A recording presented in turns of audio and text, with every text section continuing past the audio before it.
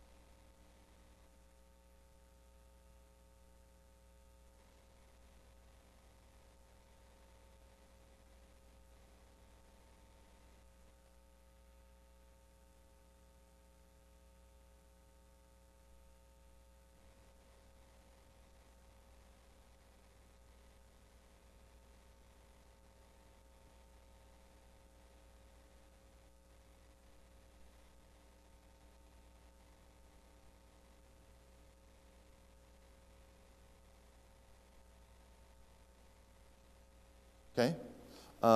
We haven't done the 40 years in the desert. We're going to see why we do the 40 years in the desert. But He is ready to give them what He promised. So let's go into Numbers. We're in chapter 13.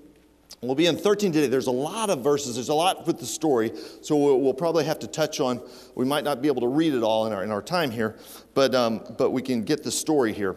In Numbers 13, 1, and the Lord spake unto Moses, saying, so the Lord's talking with Moses. Some things have just happened. There was a story of Miriam and Aaron chastising Moses. Miriam becomes a leper. They pray for her. She's shut out for 7 days and then is healed. But there's things that have happened. A whole bunch of stories, obviously from the Red Sea, the Exodus out of Egypt, the Red Sea, parting of the Red Sea. They've seen God work. They've murmured against God. They've seen God work. They've murmured against God. They've seen God work. That word long suffering kind of goes along with this. But they've seen their God work. So in 13 here, so God's now speaking with Moses. They're on the edge of the promised land. He says, send thou men that they may search the land of Canaan, which I give unto the children of Israel. Of every tribe of their fathers shall ye send a man, every one a ruler among them. And Moses, by the commandment of the Lord, sent them from the wilderness of Paran, and all these men were the heads of the children of Israel. In the next few chapters, we're going to see each one that they sent, each spy. We get them by name, the leaders of their tribe. And of note, in verse 6, tribe of Judah was Caleb. And of note, in verse 8, the tribe of Ephraim, Oshua, the son of Nun. That's Joshua. If you go down to verse 16, and these are the names of the men which Moses sent to spy out the land, and Moses called Oshua, the son of Nun, Joshua. So that's Joshua. It took me a little bit to go, okay, I see where it is. There was 12 men. It wasn't 13. It wasn't 12 tribes. And then Joshua was the leader. He was one of the leaders of the tribes. So it was 12 men went to spy on Canaan. So a command, number one, a command was given by God. A command. God commanded Moses. He said, send thou men that they may search the land of Canaan, which I give unto the children of Israel. He commanded them to go. I don't know why he did that. But it kind of does parallel today. God doesn't necessarily give us the whole picture in our lives of what he's got planned for us. There's got to be some trust. And so, but in this case, God commanded Israel to go see the Canaan land, which he promised they would possess. So it was an unnecessary thing. He could have said, I want you guys to go in and take it. We might have had a whole different story written here. But in this case, he said, I want you to send out these 12 men. And God knows what's going to happen. You know, it's not a surprise to him. But maybe it was that test. It's that final test of faith to see if you're worthy enough to go possess this land. So we see that each leader of the tribes are sent. How long would they be in there? They're going to be 40 days in there. If you go into, we're in verse 17 now. And Moses sent them to spy out the land of Canaan and said unto them, get ye up this way southward and go up into the mountain and see the land, what it is, and the people that dwelleth therein, whether there be strong or weak, few or many. And what the land is that they dwell in, whether it be good or bad. And what cities they be that dwell in, whether in tents or in strongholds. So this is a reconnaissance mission. Okay, a good military always has a good recon unit. That's partly what our correct me if I'm wrong, it's a big mission of our wing here at Beale. It's reconnaissance. It's getting information that can be used, processed and used.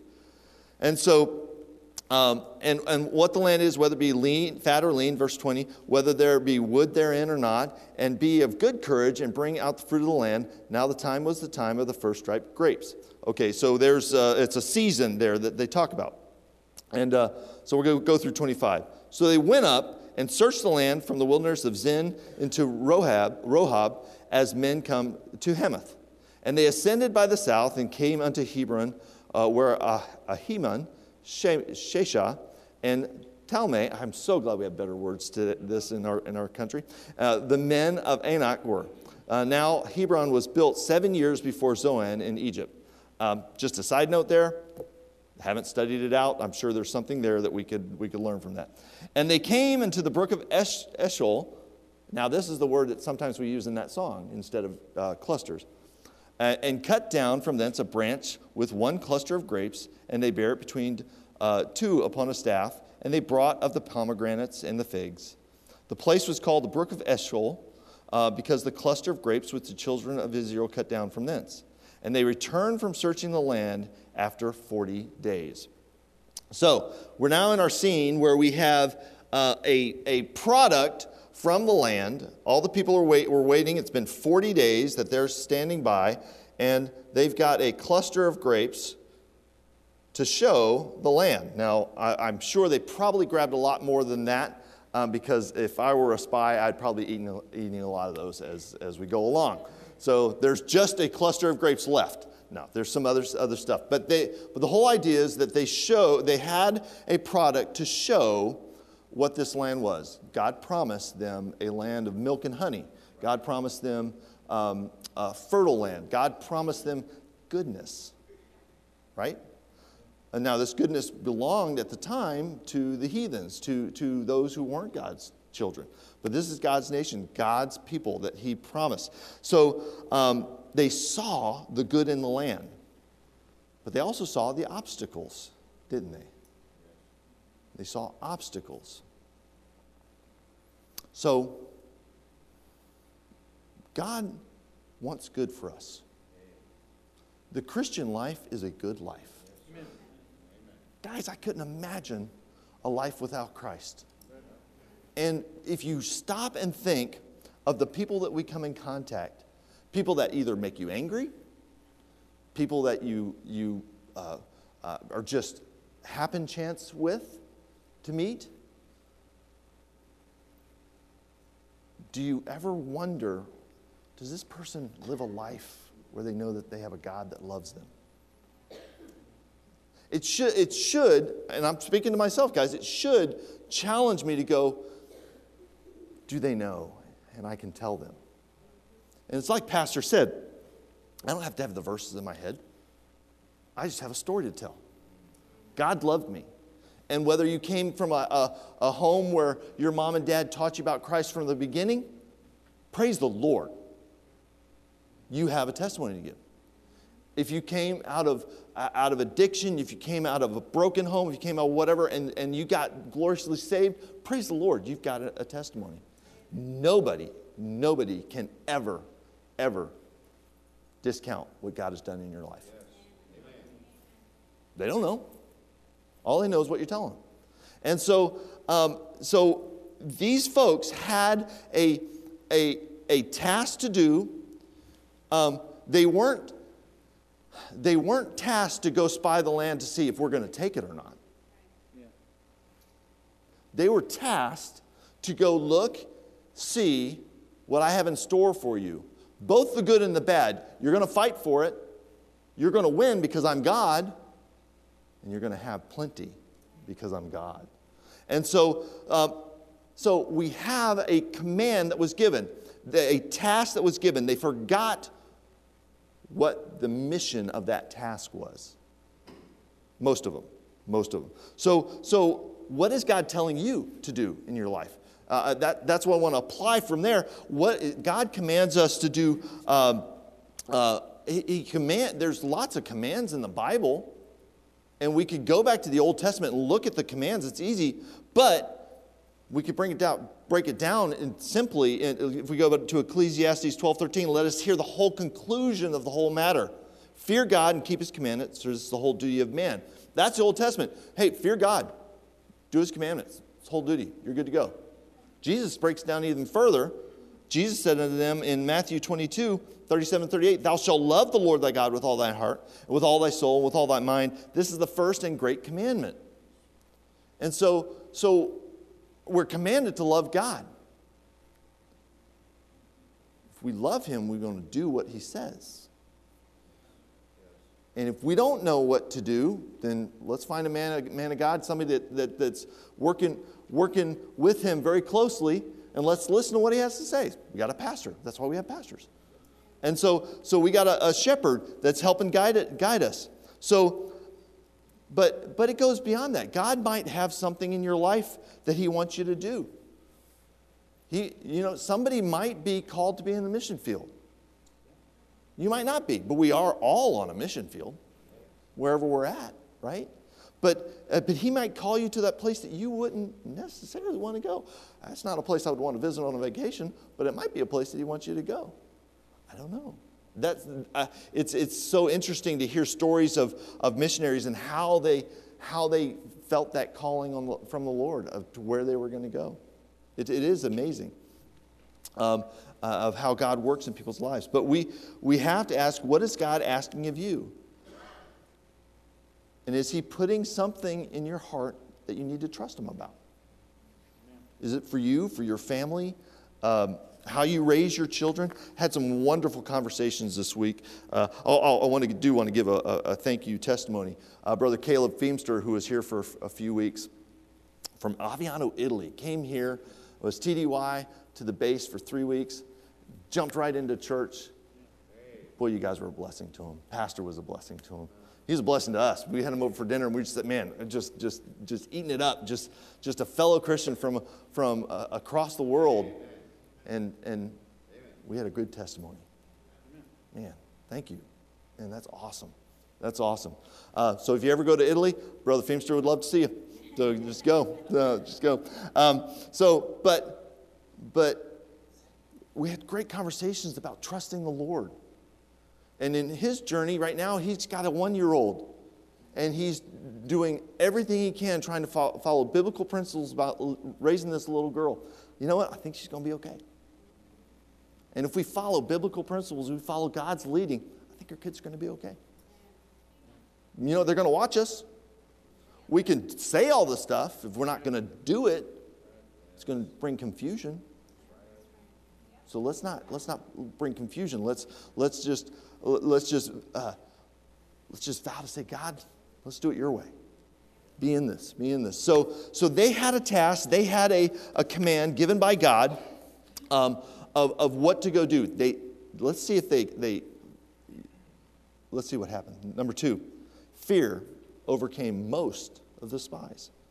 Fear overcame most of the spies. So we're in verse 26 to finish out 13. And they went and came to Moses and Aaron and to the congregation of the children of Israel unto the wilderness of Paran, to Kadesh, and brought back word unto them, unto all the congregation, and showed them the fruit of the land. So they had a show and tell, and they're going to say some stuff. And they told him and said, we came unto the land whither thou sentest, and surely it floweth with milk and honey, and this is the fruit of it. Nevertheless, the people be strong and dwell in the land, and the cities are walled and very great. And moreover, we saw the children of Anak there. And the Amalekites dwell in the land of the south, and the Hittites and Jebusites and the Amorites dwell in the mountains, and Canaanites dwell by the sea and by the coast of Jordan. And Caleb stilled the people before Moses and said, let us go up at once and possess it, for we are well able to overcome it. Praise the Lord. But the men that went up with him said, we be not able to go up against the people, for they are stronger than we. Wow. They just put their God in a box, didn't they? Just limited him. And they brought up an evil report of the land which they had searched unto the children of Israel, saying, the land though which we have gone to search it is a land that eateth up the inhabitants thereof, and all the people that we saw are men of great stature. They're Goliaths. They're big. They're strong. They're bigger than our God. That's what they're saying. And there we saw the giants, the son of Anak, which came of the giants, and we were in their sight as grasshoppers. So we were in their in their sight. They gave an evil report. They said, we can't do it. Has God ever maybe asked you to do something and you said, I can't do it? Because there was a giant in your way? There was a walled city in your way? There was something that everybody else would say, that's not possible? I think God's still a miracle-performing God. Amen. Yep. You know, we might not see the fire from heaven come down. We could. But let's not limit him. If we say today that we don't see the miracles like they had in the Bible, and we're never going to, we're limiting God. Let's not do that. If he's a big God then, he's still a big God today, right? And our little problems, though are big to us, they're not a problem for him. A little faith. What does a little faith do? The grain of a mustard seed could move a mountain. So after all they had seen, they let fear set in and drive their decision making. Fear was greater than the grapes. God had performed so many miracles. What did they see? They saw the Red Sea parted. They saw all the plagues of Egypt, and their people were fine. They saw manna from heaven. They saw quails. They saw water from rocks. There was always, like I said, murmuring in between, because they're so short-sighted and small memories. But they have seen God do great things. And we have too. We've seen God great things. We don't have to worry about, well, I've never seen God do anything, so you're asking me to trust something I've never seen. Well, I think he's done wonderful things. He's done wonderful things in this church. We saw him through his people build that new building. Others would have said, it can't be done. Not in this day and age. Not right now. Yeah, it could be done. It takes trust, takes faith. Psalm 23:4 says, yea, though I walk through the valley of the shadow of death, I will fear no evil. For thou art with me, thy rod and thy staff, they comfort me. What a great psalm. So fear drove. It's amazing. If you have fear and faith among a people, it seems that fear always gets the louder voice. you turn. I mean, I'll turn on the news. I'll look at even in the websites that I like, the Fox or whatever. Fear drives the drive-by. Fear is what's out in front. And you have to stop sometimes. I have to stop.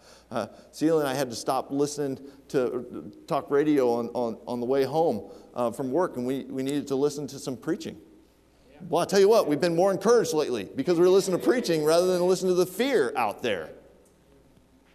Fear is something that it's infectious. Hope can be infectious, but it takes a lot more.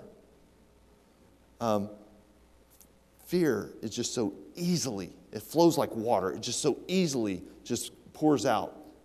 So recognize it. One of the worst things that can happen in a family is when parents show fear. There's concern many times that you're dealing with something, but fear can really, really play hard on a child. Be careful how you let your emotions show when it comes to fear.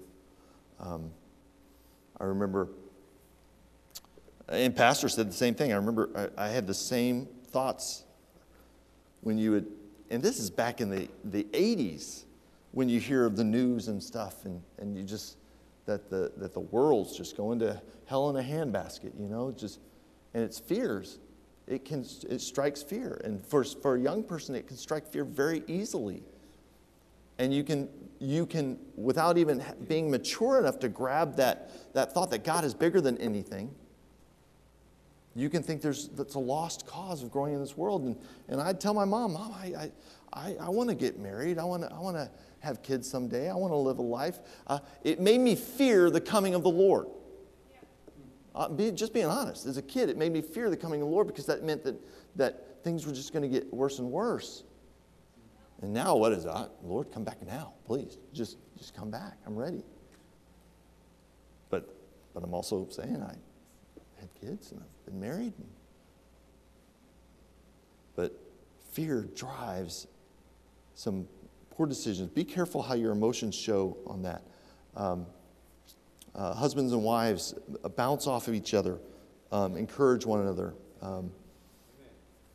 Don't let fear drive your decisions like they did these people that were blessed of God.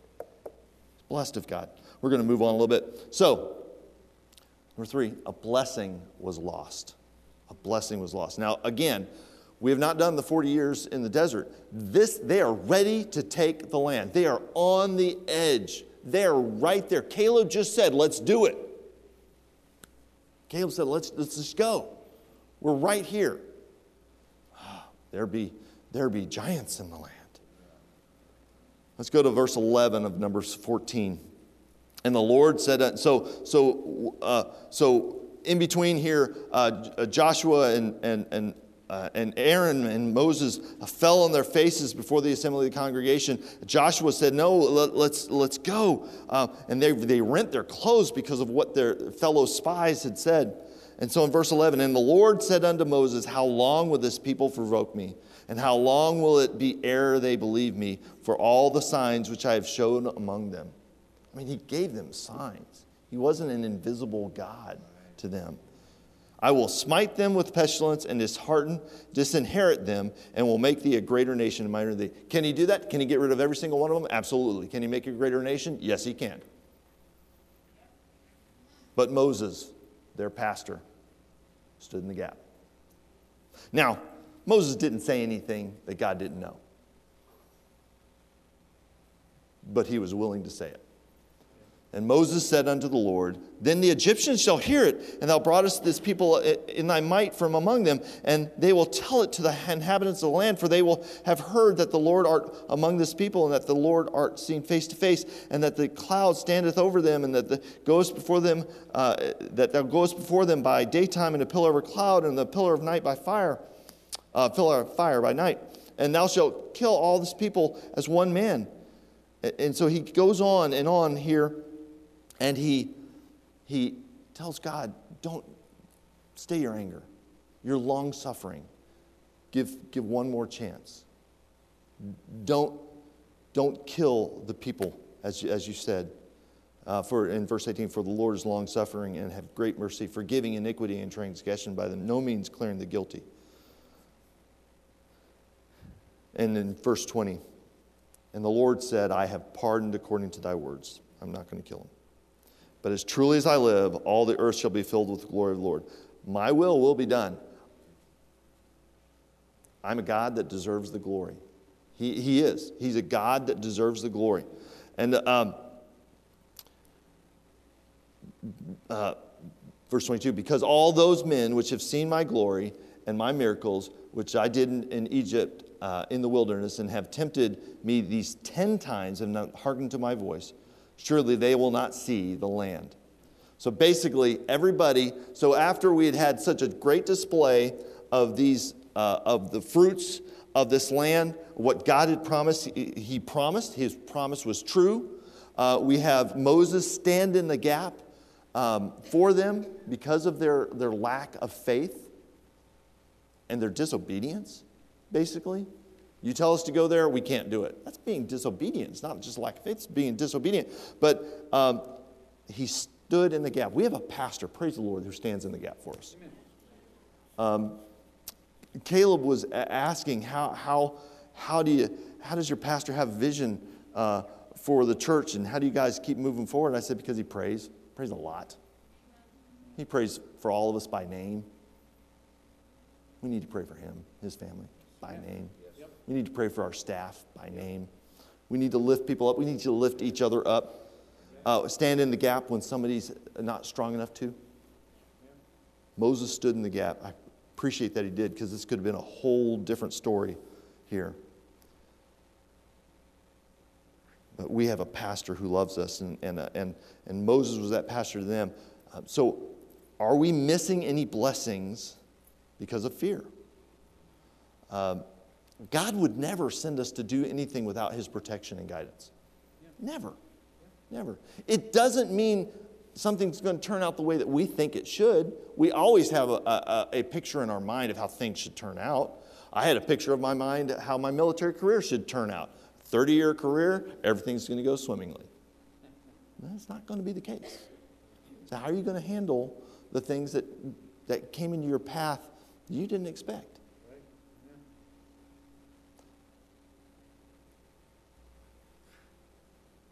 Remember, we have a God who is bigger than us, bigger than the giants we face. He has promises for us. It's in his word.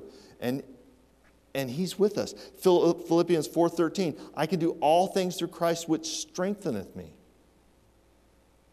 And God promises that he will preserve us. He'll preserve us. And Psalm 145, first part of 20, the Lord preserveth all them that love him. We have a big God. This was a minor issue.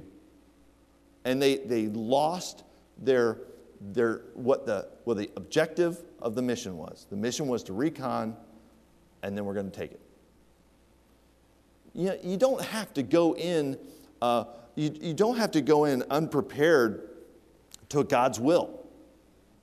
Be prepared. Be in your Bible. Search it out. Get counsel. It's all there. It's when God says, trust me, it doesn't mean you have to blindly trust and say, okay, Lord, whatever you will, I'm not gonna. It'd be like going into the mission field and saying, the Lord's called me to the mission field. Okay, so how many churches are you visiting? Well, I'm not going to visit any churches. The money will come in. You're not going to candidate. You're not going to go out and present your ministry and do all that. That's kind of foolish. But that's kind of the same thing. Go out. God's telling you to recon. Go out and find out. Get your resources. Be amazed at what God will do for you. In this day and age when we're seeing high gas prices and inflation, a recession looming, if not here. You know what? This tithing thing, I'm going to have to put that doesn't pencil out. So I'm going to have to put that on hold. Really? So you want God to be a part of it when you're in the plenty, but when we're in the little, you don't want God to be a part of it. God plans works. gosh, all the more I would want him a part of that, right? So don't lose the blessing in your life. It was interesting, just a little side note, we'll finish with this. Everybody 20 and above would go, they'd all go into the wilderness for 40 years, a year for every day that the spies were in the land, as it says. And everybody 20 and older, minus Caleb and Joshua, because of their faithfulness, would die in the wilderness. So it's interesting, just the correlation, what happens from a 19-year-old to a 20-year-old? You leave the teen years and now become a 20-year-old. I have a daughter who's about to be 20 this week. So am I going to treat her differently? I'm not going to love her any differently. But I was thinking about that this week. I was going, she's becoming old enough to be responsible for the decisions she's going to make. And maybe that hand, always going to have my hand of protection and support, but as a 20-year-old, we need to prepare them to be that adult that makes these decisions. Like one of the reasons why we have the Sunday school classes. When we started the singles class, we said, this is about your faith. You've left the teen class, and you've left parents waking you up and bringing you to church and doing all this. Now it's on you, right? So it was just interesting. This 19 to 20, this teens are gone, and we're now in a 20. We're not in 20. So I'm not saying we're going to love our kids any differently when they're 20, but maybe we show a little different respect, treat them more as adults. Let them, we start. I'm speaking to myself right now. I'm sorry. Ceil's going, yes, Dad. Yes, why? That is a great idea. Let me make more of the decisions in my life. No, but he, the Lord, was basically chastising and the 20-year-olds and up in that. So let's not miss the blessings. God gives us command. God's going to guide our life. He's going to tell us what to do. If you don't, get counsel. Find out what the Lord would have you to do through wise counsel, through the Bible, through prayer. Don't let fear. If you're listening to the radio like I do a lot, turn it off. If you try to be mindful of your fear level in this world. We have the God of the world. I'm not going to say the greatest God. We have the God of the world, who's our Savior. Yep. And if you don't, okay, let's get that right today. I'm just going to say, let's get it right today. Because we have the God of the world, the God of the universe, who loves us, wants the best for us, wants to give us the blessings in life, even through the trials. So, all right, let's pray. Dear Heavenly Father, we thank you so much for this great story of fear and what it can do, and Lord, what it just means to just trust you, Lord. And I just ask that, Lord, you just bless today, bless these people, bless us as parents as we raise, bless us as young people as we endeavor into the world. But Lord, just bless and be with us, Lord. We have many needs right now, those going through the fire, going through health issues, and Lord, I just pray your hand of blessing and grace on their lives, Lord, and a peace. Lord, we sure do love you for that. Lord, just that you know our infirmities and you know what we need. Be with the pastor now as he brings the message. Be with our small time of fellowship. And Lord, we sure do love you. In your name we pray. Amen.